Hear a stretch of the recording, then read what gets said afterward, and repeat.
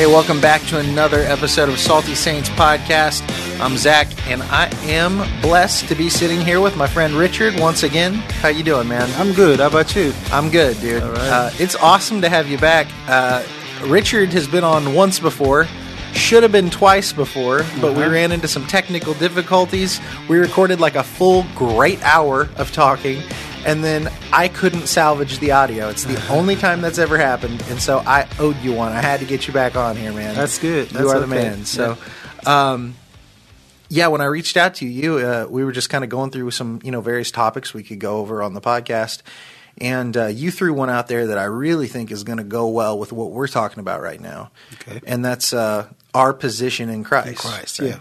yeah. And here at New Hope, at church, our sermon series right now is all about living in the light. It's all about 1 John. Yeah. And man, when you said that, I was like, ooh, that's perfect, because that's going to be fresh on my mind, And so, this isn't necessarily connected to what we're doing at the church, but it kind of is in a way. Yeah. And so I thought that would go along well with at least our congregation of listeners. So Okay, yeah, so that's, like I was saying earlier, this topic is quite dear to my heart because, it speaks to the fact that many are the Christians who have been born again, all right, but they don't even know what it is. Right. They don't know what comes with it. Mm-hmm. So we just live our life in anyhow. So your main theme, which is living in the light, I think if a Christian knows who he or she is in Christ, he or she will be able to live in the light. Right. So that's why so this kind of saying that the believer's position in Christ Jesus is kind of subtopic to your main theme. Yeah. So, yeah. Well, it's kind of hard to live out your calling if you don't even know who you're supposed to be, right? Yeah. Who you are now, who your new identity is in Jesus. Exactly. Yeah. Exactly. Yeah. Yeah, so I have some notes here. If you see me looking down, then that's what I'm doing. Yeah, that's totally fine, man. Yeah. That's fine. Yeah, so to start off, I would take our mind back to 1 Thessalonians 5:23. Paul was kind of praying to the saints, and he was saying something about the spirit, the body, the spirit, the soul, the body. Mm-hmm. Now that tells me that humans are kind of tripartite, or 3 in 1. Yeah. What we usually say, okay, Trinity, but I don't want to use Trinity. Not to confuse people, right? Yeah. So we are 3. We have 3 dimensions. Okay. We are spirit first. We are spirit first and foremost. We are spirit, and then we have souls, or we have a soul, and then we live in this physical body. Right. That's our nature. So, to me, if you see a person, that's a spirit. Now, why do we have the body here? This earth was created for beings, the physical beings. Okay, so for you to have the legal authority to live on this earth, you need something: a body, a wood, a stone, a river. Well, it's kind of like I can't go to outer space unless I'm wearing the right outfit. Exactly, right? exactly. Like our outfit for the physical world is a physical body. Yeah. Yeah. And I believe that. So I'm a spirit. I have a soul. I live in this body. Why the soul? So that's my will, desires, and feelings, emotions, and stuff like that. And that helps me. They help me as a spirit to interact with the body, with the physical environment. So that's how I have the soul. So, I get angry, I get happy, I love people, people love me, people hate me, I hate people, stuff like that. Right. So, yeah, that component help humans to live on this earth. Yeah. So we are spirit. And so when you get to know that you are a spirit, then you'll be able to know how to live on this earth. Okay, you are a spirit, and you have kind of borrowed this body to be able to live on this earth. Okay, so we get to know that. Now, the book of 2 Corinthians, chapter 5, verse 17, let's start from 16. It says something like, henceforth, we don't see anybody as physical person, but as a human, because first of all, Christ is spirit. And so, I didn't quote you well, but because Christ is spirit, we don't see Christ as a physical person anymore. Therefore, anybody who is in Christ, we don't see the person as flesh anymore, but spirit, which is actually going back to the original setup, which is originally we were spirit, okay, before soul and body came in. And so when you jump to verse 17 of 2 Corinthians 5, it says, therefore, if anybody is in Christ Jesus, he's a new creature or new creation, something like that. Behold, the old things are passed away. Which tells me that salvation, when salvation occurs, it occurs in the spirit. So it is our spirit which is born again, which is regenerated. Right. Not the soul, nor the body. No, those will pass away, right? Exactly. So that's where the salvation starts. And so when I'm born again, it is my spirit which has been rekindled or regenerated to get to kind of establish a link to its creator, which is God. Because God is a spirit. And I cannot communicate with God if my spirit is dead. Mm-hmm. Okay, so Christ comes in, the Holy Spirit comes in, regenerates our spirit so that we will now be able to communicate with our creator, which is God, who is the spirit. Mm-hmm. Okay, so a person can be born again. If a person is born again, it is a spirit which is now new. The new man is a spirit. Yeah. Not the flesh. Right. That's why Paul draws a distinction exactly. between the old man and the new man. Yeah. The old man is the flesh. Exactly. And this new man is this born-again spirit in the flesh. Exactly. So it's like two things kind of fighting against each other. Mm-hmm. So now, to get to know who you are now a new spirit, a regenerated spirit. So going back to how to live in the light, you got to see yourself as a spirit living in a spirit realm. Yeah. Even though you are, to communicate with people here. Well, so just a piece of evidence for what you're saying here. The word for spirit in the Bible is the same as God, right? It's God. It's Elohim, or at least in the Old Testament. Yeah. And Samuel, the prophet, when after he dies, King Saul tries to contact him through a medium. Yeah. And she reaches the spirit of Samuel. Mm-hmm. And she says, I see a God coming up out of the earth. And it's Samuel. It's not a God. It's just Samuel. Yeah. And so he is spirit. Yeah. This is a flesh and blood human being, right? Yeah. But now he's died. Yeah. And now his spirit comes back and he's super mad that he's been contacted. He's like, you're not supposed to be doing this. You're not supposed to be reaching out to us. But, so that is pure evidence that after the body dies, the spirit lives on, and it goes, somewhere, wherever that may be. Yeah, the spirit is eternal, exactly, so to say. So going back to what I was saying, so there's a reason why people get born again, and it could even be a pastor, a famous evangelist, something like that, who would maybe falter in life, something like that. Mm-hmm. It's because it is the spirit that is born again, not the human side. Right. And so Paul says that we have to renew our mind to kind of fit the regenerated spirit. Which are you comparing the mind to the soul? I mean, when I say mind, so the soul, the feelings and everything, let me put that side together and say the flesh. The flesh, yeah. The old man. Yeah. Let me put those portions together and say that. So the flesh, the flesh and the spirit. Yeah. The flesh and the soul. Something like that. Okay, I got you. So we have to renew our mind to fit the spirit which is regenerated. Mm-hmm. Okay, so for those of us who have not been able to do that, are those who, though we are born again, regenerated spirit, we still do stuff that are not, let me say, below par in Christian life. Okay, so we're trying to talk about living in the spirit, living in the light, actually.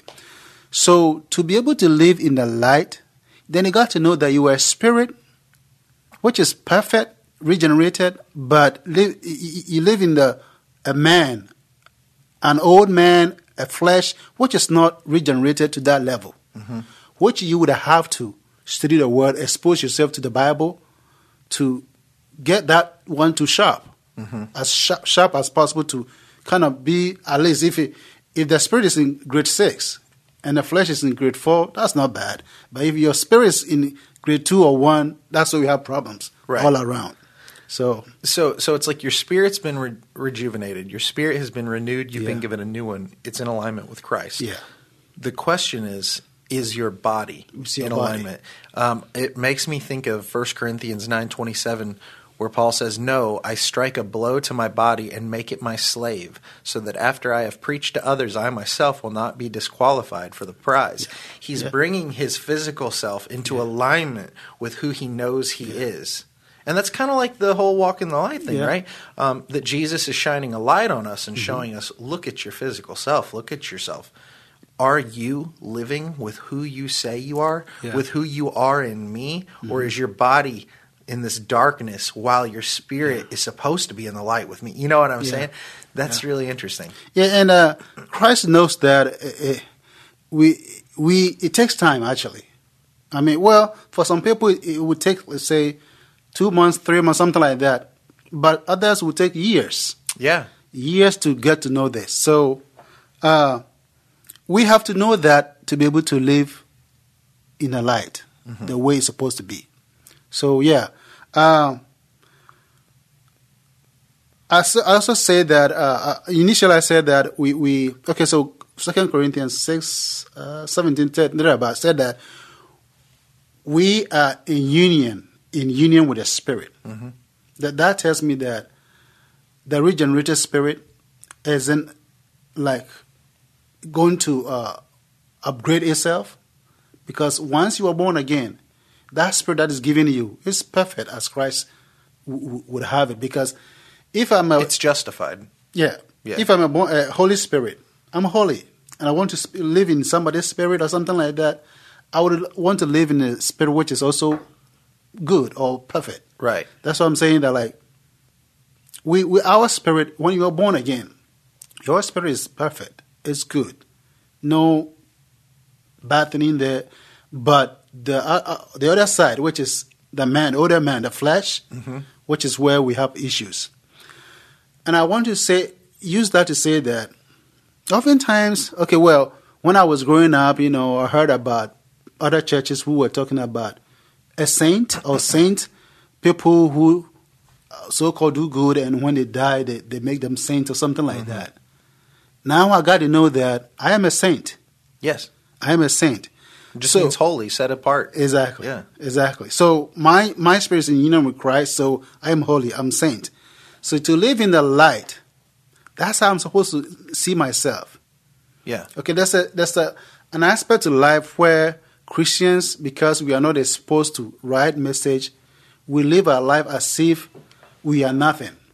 Okay, so like I always say that, Romans says that if the Spirit of Christ, if the Spirit that raised Christ from dead is in us, which tells me that if it's the same Spirit, so the regenerated Spirit that I have is given me is the same one that Paul had.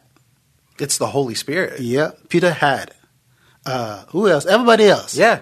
So I may not be a pope or a cardinal or some bishop, maybe living in some village somewhere, but as long as I'm in Christ, I'm as holy as them. Right, because you have the same spirit that they do. Same spirit. Right. And so therefore, if I'm walking on this earth, I should see myself as somebody Christ values so much that He's made me as holy as all those foundational apostles. Well, I think that's part of why Scripture tells us, don't treat someone else differently just because of their status or who how you think other people see them, because they're no different from you at the end of the day. We don't know any slave or master or black or white. In Christ, we have the same 100%, spirit. 100%. Yeah. And so that should motivate you as a believer to live. Remind yourself that you are in the light every day in your life. Maybe, every day on a daily basis, you may not even pray like 10% of your life on a daily basis. But still you have a regenerated spirit, which is as holy as everything you can think of.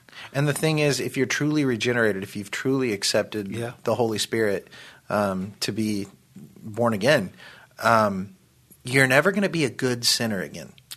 No, it's not gonna mesh with you because your flesh is gonna be at odds with who you're supposed to be on the inside now, and so like you're gonna hurt. You're gonna hurt for it when you sin. You're gonna feel for it. You're never gonna love your sin again because it's not gonna bring you the satisfaction it did before you knew Christ. I used to belong to a church, a congregation somewhere, where they said that one time my older son was looking at kind of vanity, like, how do you call it? These magazines that are sold at Walmart and stuff like that. But Vanity Fair, all that stuff. Exactly. And one guy said, "You're going to hell for looking at that." So he came to tell me. And back then, too, I didn't know much, so we had to pray about that. But now I got to know that, well, it's something that maybe he shouldn't have watched or read or something like that. But that doesn't take him out of God's hand. No. Right. And also, that's a judgment call. That's exactly. We're not called to make that decision. You don't decide if somebody's going to hell. Like, you can tell them what they're doing is wrong. Yeah. But whatever. That's all you can do. And again, back walking in the light, if somebody doesn't know these things, and maybe the person falters a little bit, like that's something which is not really good, and he or she doesn't have this knowledge, what's going to happen is the person may have to isolate him or herself from the congregation because he's done something so bad. But that's not what it's supposed to be. No. So, yes, walk in the light. You made a mistake. But Christ says that you already get forgiven. Yeah. So move on. Don't stay in that sin. Yeah. Just move on. So don't let that little things that you do that you falter or the mistake that you make you think that you are nothing in Christ. Yeah, or to force you away from other people. And, well, that's just so funny too because I think we do tend to think that when we find ourselves in maybe a cycle of sin, finding ourselves in something that we're having a hard time getting away from, we can feel less than. We can feel like we've fallen and that now we're not worthy. But really, the only people that the Bible says kick them out of the group is the person that's confronted on their sin and they won't admit it. Yeah. They won't say they're sinning. They won't own it. They won't turn from it. And it doesn't even say they're not a believer at that point. It says hand them over to the devil or hand them over to the world so that they might come back, that they'll give it up, that they'll miss the group. Yeah. And so it's like even then it's like, no, you don't kick people out for sinning. Yeah. You kick people out for refusing to see their sin, and you do it so that hopefully they will see it and come back. And that verse is in 1 Corinthians 4, something like that. Mm-hmm. And interestingly, when Paul was writing 1 Corinthians, chapter 1, verse 1 to 3 or so, he was addressing them as saints. Mm-hmm.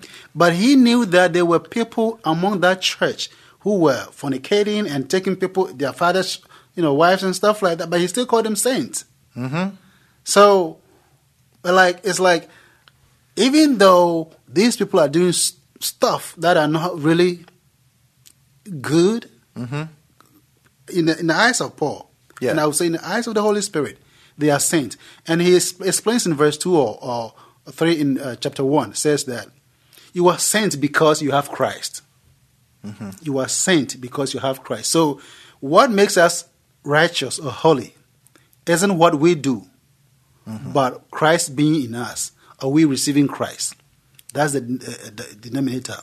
Things that separate a saint from unsaint, if I should use that word. Right. So, if you want, sorry, I just want to get this verse right. Yeah. In darkness, you are a liar. Let's see here. I want to make sure I get this right. So, if we say we have fellowship with him and yet walk in the darkness, we lie and do not live out the truth. Yeah. Notice it doesn't say you're not saved, and it doesn't say you're not a believer. Yeah. It says if you say you have fellowship with him yet walk in darkness, you're making a liar out of yourself. Yeah. Not necessarily that you're not with him, but you're not living who you're supposed to be. Yeah. you're like living this fake life that doesn't belong to you anymore. Yeah. It's so... Yeah, so many Christians, I would say about 95% of us are living a lie. A lie in that we are holy people, but living like we are not holy people. Mm-hmm. So we are not living our identity. We are not living out our identity, being that we are righteous, we are saints and everything. Mm-hmm. And there are times we falter, all right, I understand. But that doesn't make us like on saint again or like, unholy again. Right. So right. I mean, like you have verses, I forget where it's written, but like, he that began this good work in you will see it to completion. Like, if you have believed, he's not done with you. Like, if you've truly given your life to Jesus, even if you're in a season of doubt and sin, I mean, he's not done working on you. No. And maybe this season is what's going to take to help kick you to the next level, to really start breathing life into other people and into the world. And I think these are kind of messages that we need to preach more to the Christian body. Right. Okay, so the fact that, yes, you made a mistake here and there, but that mistake doesn't make you unholy or unchristian or something like that. Right. Very important to me. Right. Because I have congregation. People come and join us, and they feel like they've sinned so much that they are irredeemable. Mm-hmm. Who told you that? Mm-hmm. Who told you that? So, yeah, that's what we're supposed to be doing. Now, don't get me wrong. I do think that, like the book of 1 John, for instance, it does act as a mirror to go, did I ever really believe, or have I just been playing through the motions and I just wanted to cop out? Yeah. Because I do think that's a possibility too, to have like a false how do they say conversion? A false conversion that you didn't really believe it. Yeah. You just kind of wanted a get out of jail free card. You know what I mean? You didn't love Jesus. I think that is possible, but I think it's really dangerous to ever say that to somebody because we can't know that. You cannot know that. But you can look at yourself and say, am I living in alignment with Jesus? Because if I'm not, something needs to change. Yeah. And if I'm not, then I should be concerned, right? That doesn't necessarily mean that I've lost my salvation or it was never there to begin with, but it's not where I'm supposed to be. Yeah. And I do need to be with Jesus. Yeah. So, there are so many believers, I don't know how to put it. We've been told that, okay, you hit on something. I mean, we can lose our salvation and things like that. So, and which is a kind of controversial topic among Christians. Sure. But to me, I mean, okay, there's something we call soteriology, right? Study of salvation. We have a sota and soteria. The sota is the S-O-T-E-R, is the savior, and soteria is the salvation itself. Mm-hmm. Okay. Now Paul was a Roman. He was a Roman citizen. Yep. He knew what the words meant back then. A sota is a person. It's like a conqueror, a king, a noble person who conquers a territory, okay, and keeps it. Okay, so sota provides the soteria. The sota, the Savior provides the salvation. But the most important thing is that the sota is a king, it's a conqueror, conquers an area, a territory, but and provides salvation to the people there. But he keeps it. It is the sota who manages or maintains that territory now. Now, as long as the sota is strong enough to maintain his or her, grip on that area, those people are in his or her hand. Okay, he cannot move out. So it's until when somebody who is stronger than the sota comes and conquers that sota, then the person can take those people out. So the question to all of us as Christians is that Jesus is our sota. Who's stronger than Jesus? Who is stronger than Jesus? So if you can get me somebody who's stronger than Jesus, then okay, we can lose my salvation. And the fact that my salvation is not maintained by me. It is the Soter who maintains my salvation. Mm-hmm. He provided it. He maintains it. Mm-hmm. I was just ushered into it. Right. And so if even me cannot do anything to the Soter to let me go, I don't know if I can lose my salvation. That's how I say it. I'll be completely honest with you. I don't know where I stand on being able to lose your salvation. Yeah. Personally, I don't necessarily think you can. But I have always wondered if you can walk away from it. If you can truly just give it up and stop. I don't know. I really don't know. Yeah, it's not easy to know. Because there are very good arguments on both sides, but I think you just made an excellent argument for why you couldn't. Me and Randy actually did an entire podcast on this, and we were both on opposite sides. I was saying, no, you can't. He was saying, well, I think you can walk away from it. And these days, man, I really don't know. But what I do know is I'm to stand with Jesus. You know what I mean? And I think we can all agree on that regardless. But yeah, I do like where you're coming from with that. So how could you take away something that Christ has claimed for himself when you are not stronger than Christ? Exactly. And this guy, I read a book. I listened to a book recently by Mensah. I forgot the first name. How do you spell that? I think it's Mike, Mataxas. Mataxes? Yeah. If not, then MEA. Eric Metaxas? Exactly. Okay. He wrote a book about evolution. Is evolution dying? Something like that. I forgot the title, but I have it on my Amazon thing. And he kind of listed some big-time atheists back in the days, like 16th century, and those people who eventually, on their sickbed, kind of accepted Christ. Okay, so people may even walk out of the faith, so-called, but I'm not perturbed. I don't give up on them. I know anything can happen before their last breath on this earth. Right. So, yeah, you quoted from 1 John or something like that they were not one of us anyway in the beginning. Hebrews. Yeah, Hebrews. Okay. Yeah. So, and there are so many verses, like you're saying, people use to say that you can lose your salvation. Hebrews 6 or so is one of that.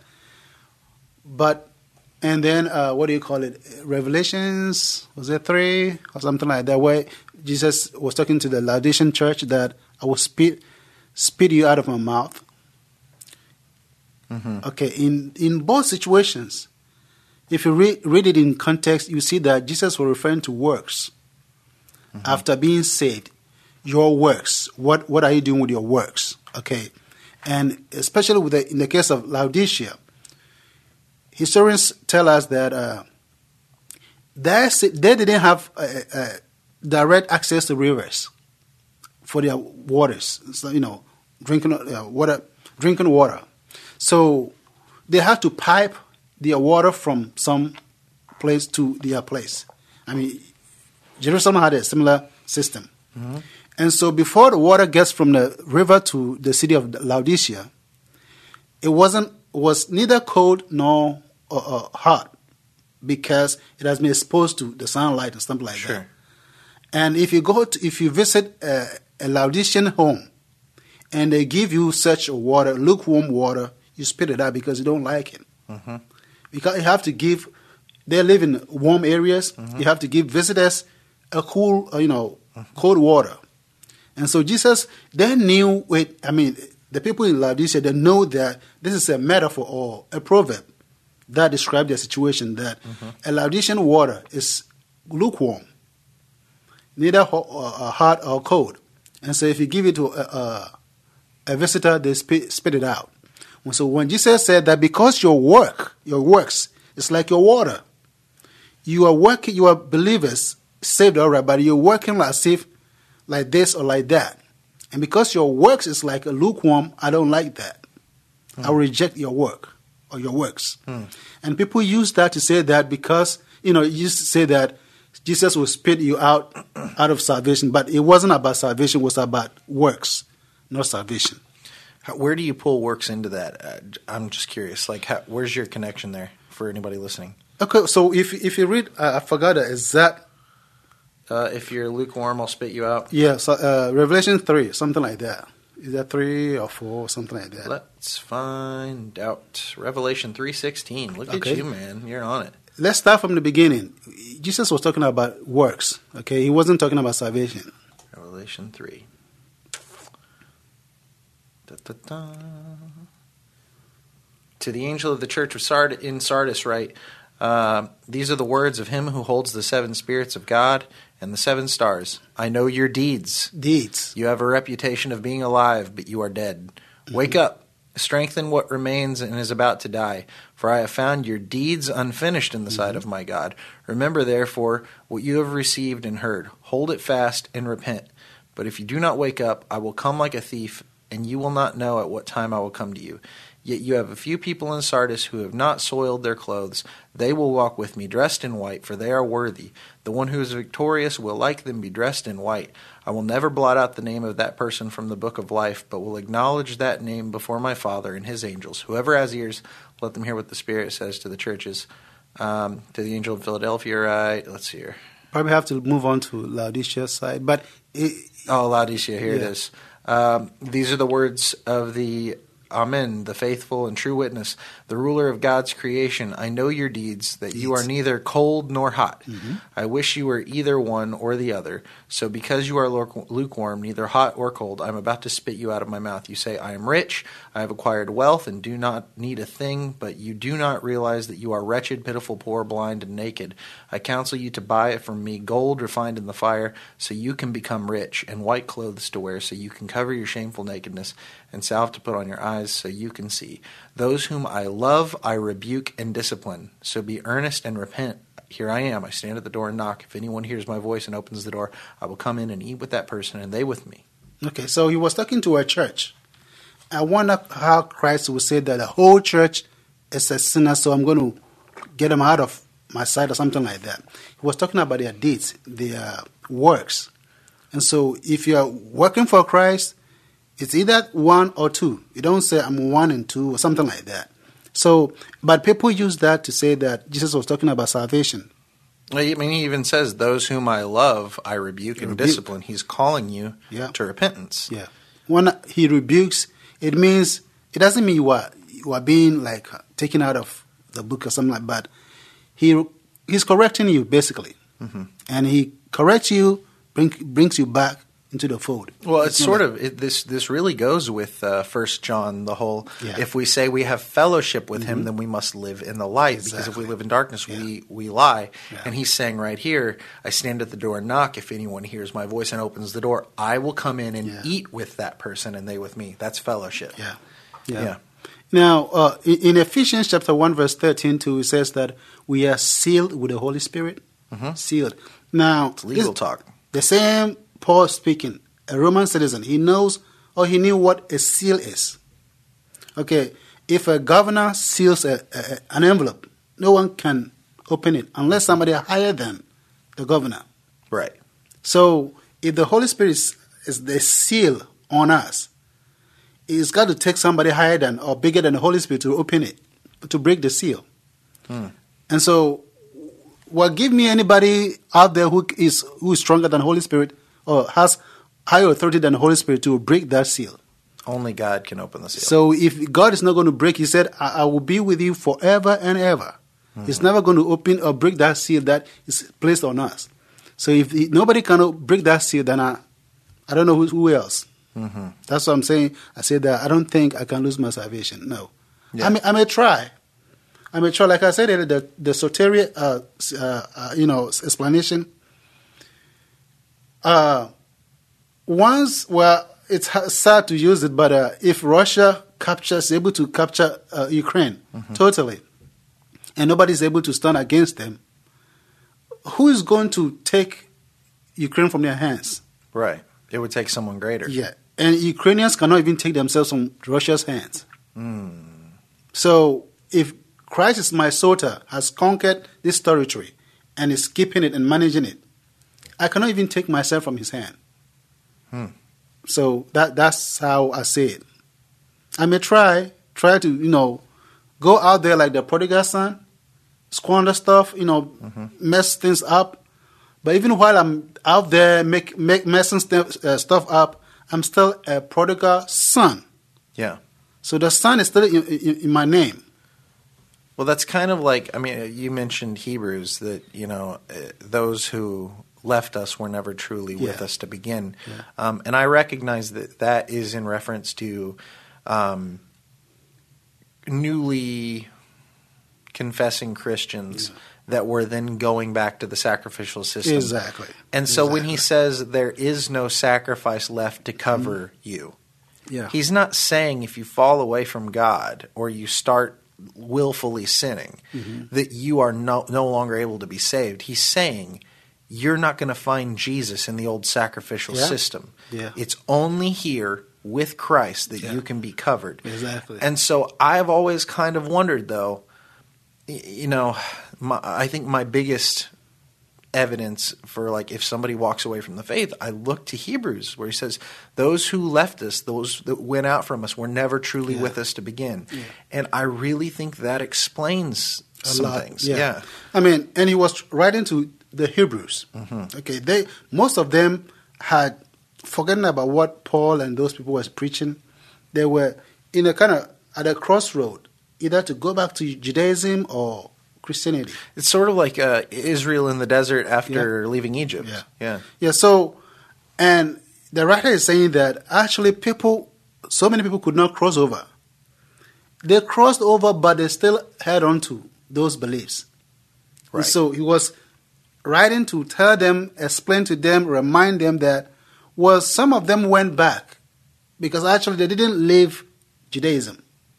No, they came to be part of us, but actually their heart wasn't here, was there.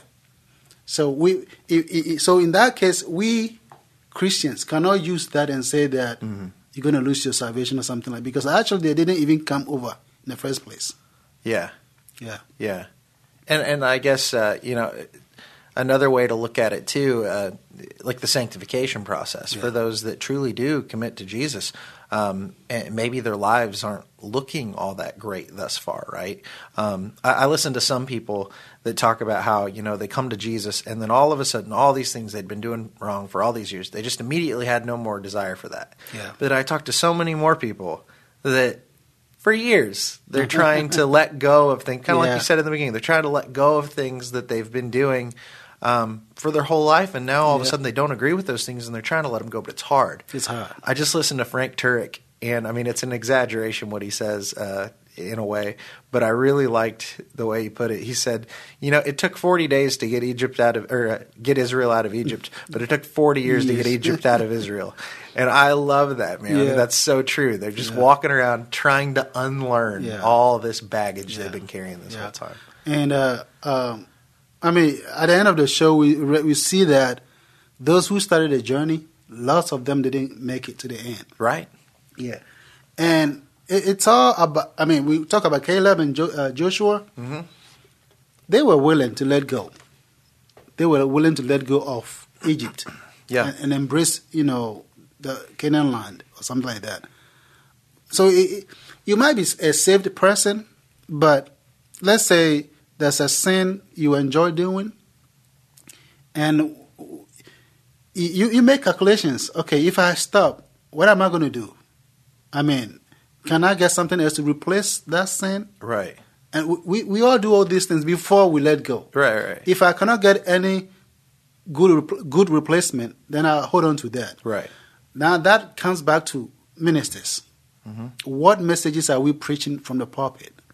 Because I'll tell you, what goes on in the pulpit is what may help somebody to let go of the past. Mm-hmm. Because, like, for me, especially, when I got to know that I'm a new creature, going forward, everything that I did don't affect me anymore, because Christ has already forgiven me. There are things I may falter at, there are wrong things I may do, but at the same time, I'm a saint. In the eyes of God, I'm a saint. And so that gave me, kind of cancel out the desires that I had for those things that I used to do. Because now, any believer is supposed to be in a ministry in a certain way. Yeah. It's not just for pastors. Christ was born, like we say, the Son of God and everything, but he eventually became the servant king, something like that, which means he had to serve. If I'm a Christian, I have to serve. Now, when I'm serving, it cancels out those desires that I used to have for other things. Because I now see myself that you've been born again to serve. What are you doing? The minutes or hours that I would have used for those things, I'm going to use it to equip myself because I have to go out there to serve. That's what happened to me. Right. So the desire is now to get anybody that I meet to hear. And for me, it's not just helping people to be saved, but helping the saved people to know who they are in Christ. Right. Because there are so many of them who are ignorant. Right. That's my goal now. Right. And it's because of that, I always have somebody to talk to. Yeah. I have Christians to talk to because I have Christians who are holding on to Egypt. I need to help them to let go of Egypt and move forward in Christ. Yeah. Yeah. So what comes out of a pulpit is very important. Oh, for sure. To help people to let go or hold on to that. And you said something in there too, kind of on like you need to focus on who you are in Christ because that's how you start to change, right? It's not by focusing on your sin. Exactly. Right? And we tend to do that. It's really easy to just keep obsessing. But really that's lust. Because you're giving yourself over to it. Even though you don't agree with it, you are letting it become your master. Yeah. And so like you can't do that. You just have to set your eyes on the things of God, on doing what's right, and your heart will start to change, and then all that baggage will start to fall away. It's like somebody gave an illustration. It says that you have a kid who goes to grade school or something like that, and you give the person some money in the morning. And the person comes to you as a dad. Say, Dad, I need money, my money for today. He said, I'll put it in your pocket. Dad, I need money. He said, I'll put it in your pocket. Well, Daddy, I need more money. I'll put it in your pocket. So it's like, I am struggling to say, to get my sins forgiven. Jesus said, no, you are already forgiven. Father, forgive me. He said, oh, you're already forgiven. So if you don't get to that knowledge that you're already forgiven, then you will all the time be asking for forgiveness. And because you don't see anything, any result, then that sometimes get people to be isolated, depressed, and feel bad because they think they still have the baggage on them. Let me add to that. So I don't think it's bad though to keep asking for forgiveness. Just like God already knows our desires and our needs, right? We're still to pray for them, right? Yeah. And so I think it's good to go to God and confess and ask for forgiveness continually. Okay. But I think you have to do it with the knowledge that I know He will forgive me if I come to Him in true repentance and I mean what I'm saying. I know that He's good on His word. You know what I mean? Like you don't need to be down on yourself. You don't need to think how lowly and awful you are because you know who He is. You know what I mean? So I think it's like a both. Yeah, so I said that because in a way I wanted to distinguish between the sin that you were forgiven to become a child of God. Yeah. And then the sins that you may do or commit afterwards. So the first one, which is the big one, you have already been delivered from the power of darkness into the light of His Son. And after that, until you renew your mind perfectly or something like that, you're going to falter here and there. All the time. Yeah. So the other one, you can continue to ask for forgiveness. Sure. But the one that helped you to get you out of the power of darkness, that's already forgiven you. Yeah, you've already been granted salvation. Yeah. But now we ask for forgiveness out of love. Exactly. Right? Because we appreciate him and we want to be like him and we don't want to hurt him. Yeah. And I like that. Yeah. Cool. So, going back to living in the light, I believe that if you don't have this knowledge, it's hard to live in the light. And I want to add to another aspect of living in the light, which is, Matthew 28, verse 18 to 21, thereabout, he says that, below all power is given to me, and I will be with you forever and ever. Jesus saying that. Now Jesus says he's going to be with us forever. Meanwhile, he's gone to heaven. So where is he? How do I see him? Which tells me that he's talking about supernatural, something spiritual. And so going forward, as a believer, you've been given an assignment. You are going to live your life spiritually or supernaturally, even though you have this body on.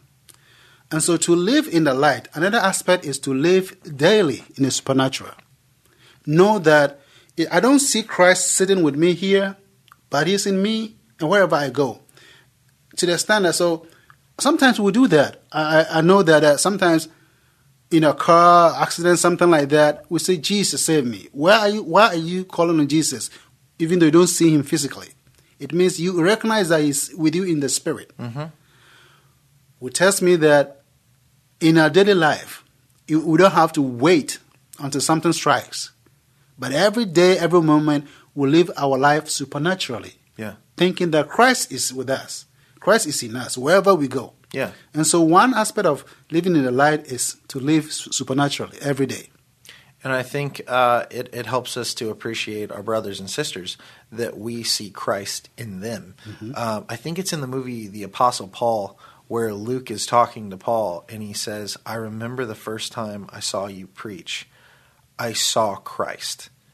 And I just really like that, that like Luke saw Jesus in what Paul was saying.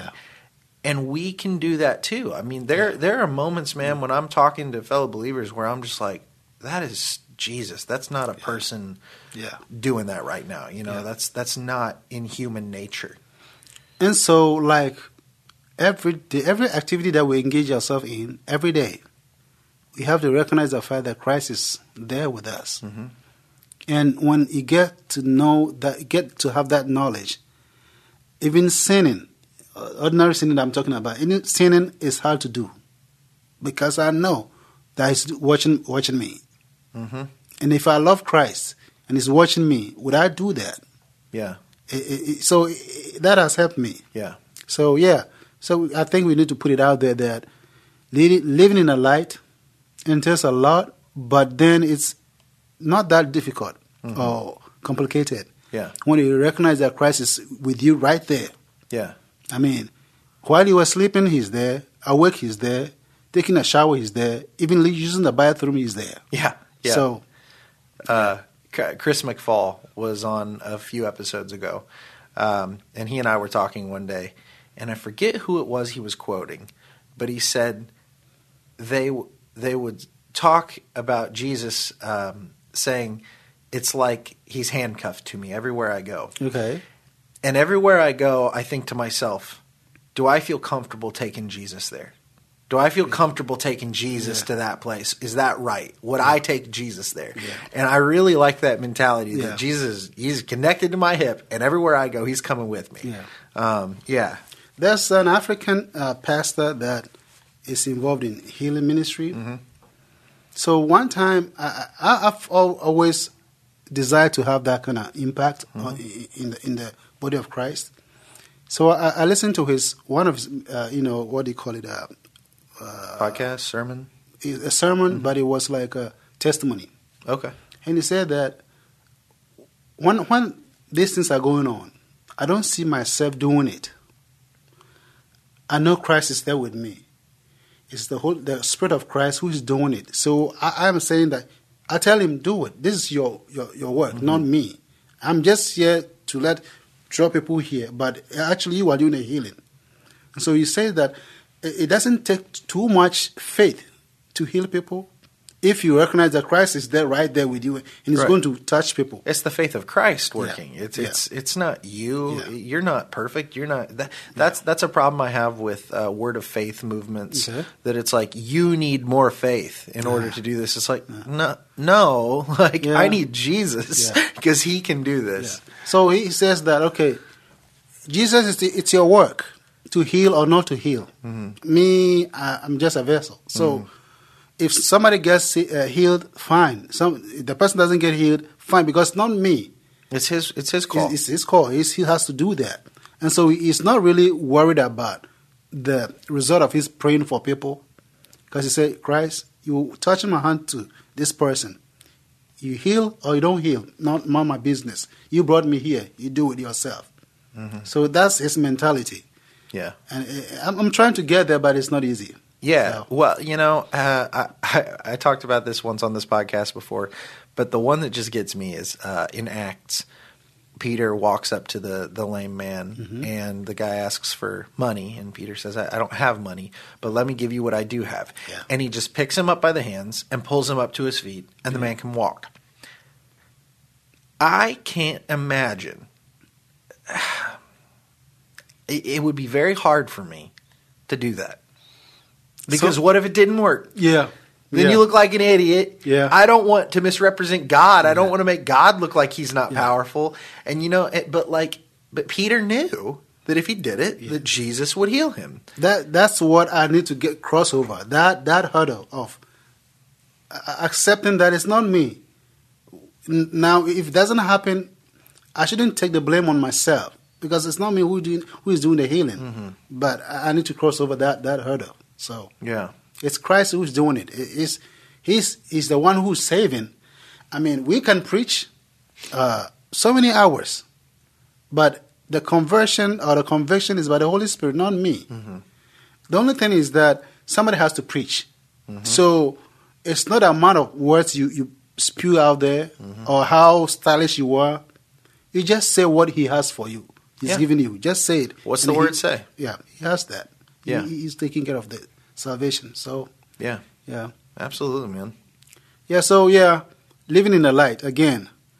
We all can do that on a daily basis if you recognize who we are in Christ. Yeah, the position.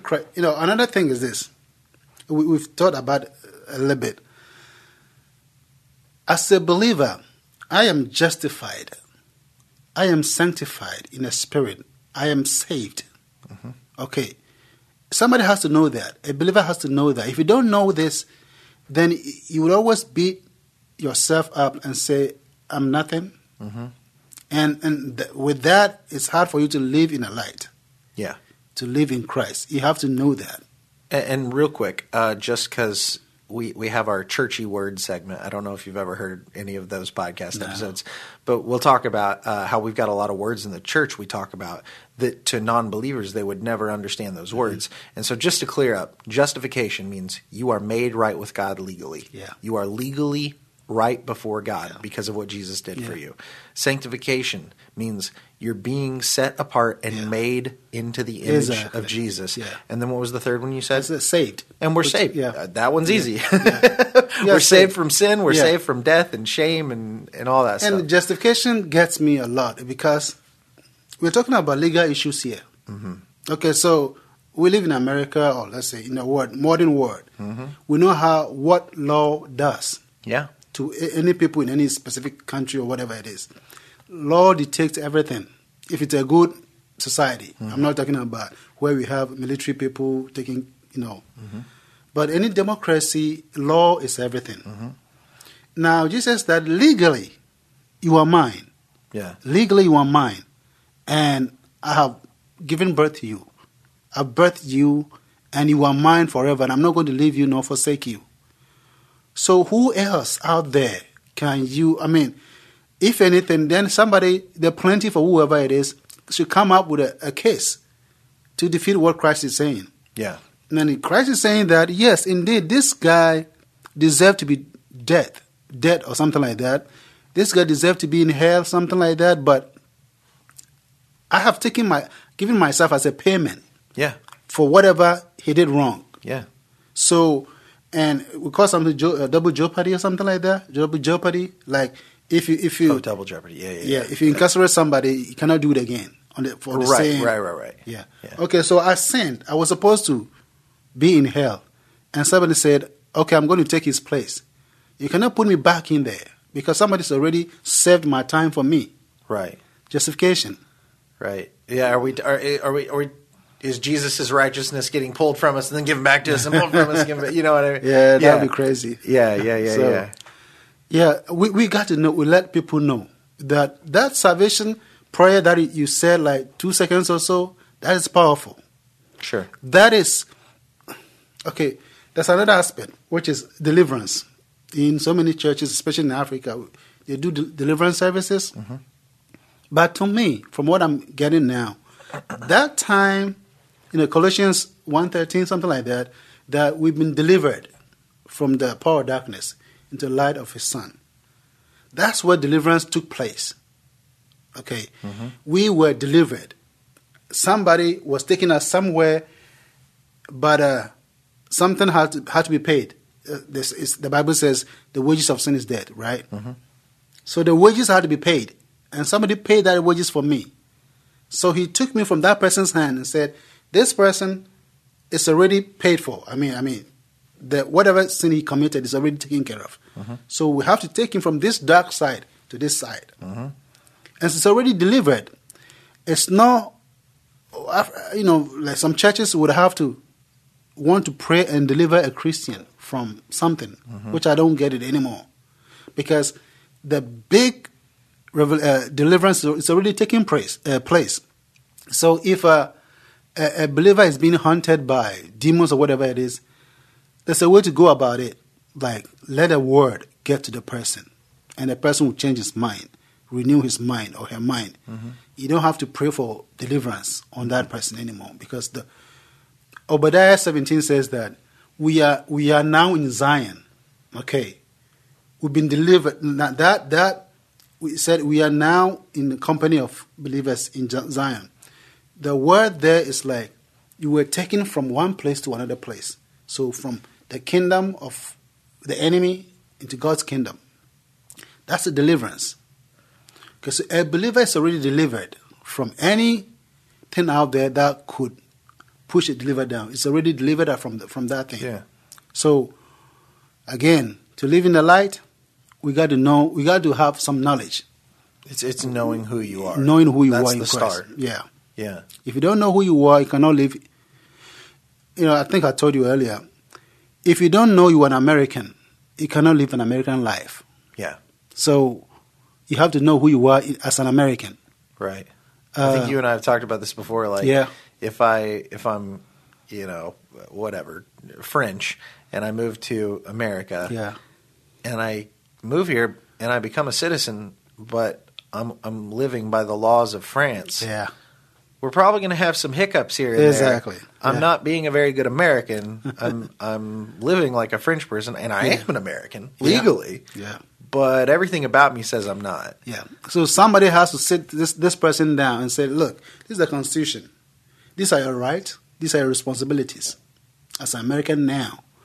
So if you want to live in this land, let's say that if you want to live in the light, you have to know who you are, what do you have, what your responsibilities are. What does it mean to live in the light? Exactly, before you can live in the light. So there's so much knowledge that should be put out there. That's awesome, man. Yeah. Good stuff, dude. Yeah. I appreciate you coming on and talking about this. And it's always good. And the audio will work this time. Please, Jesus. If you guys have any questions for us, please write us at saltysaints@becomehope.com or questions@becomehope.com. We got a couple of great other podcasts coming up these next couple weeks with Paul Cardall and Mary DeMuth. Please check those out. Leave us a like, a comment, or apply. 5-star rating, please, and thanks. And until next time, stay salty. It's a crazy world out there, moms and dads. I'm Catherine Seegers, host of Christian Parent Crazy World, the podcast that tackles tough topics to help you be a godly parent in an ungodly world. Subscribe at lifeaudio.com.